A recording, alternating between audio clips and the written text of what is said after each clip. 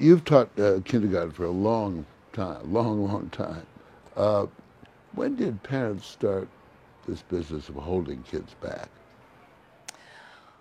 Well, I think we started to see it in the, late 90s, but it's never been quite as popular as the last few years. In your class, in your kindergarten class, what's the age span?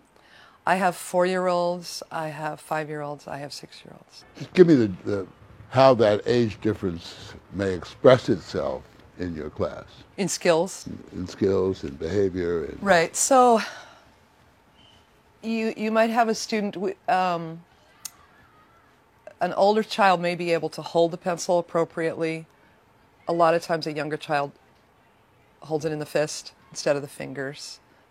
They have a difficult time controlling a pencil or a crayon. We do a lot of large motor stuff to get them ready, but the younger ones sometimes just they're not ready to control the pencil and it's scribbly and they get frustrated. is there some kind of psychological or sociological effect of that Oh, I think so, yes.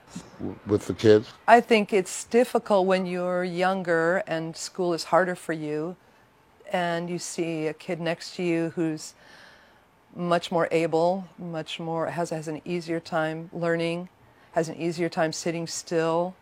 He's not being told to sit still or reminded as often. He's being told, "Aren't you wonderful? You're doing such a great job," you know. The child that's younger needs more help and he knows it.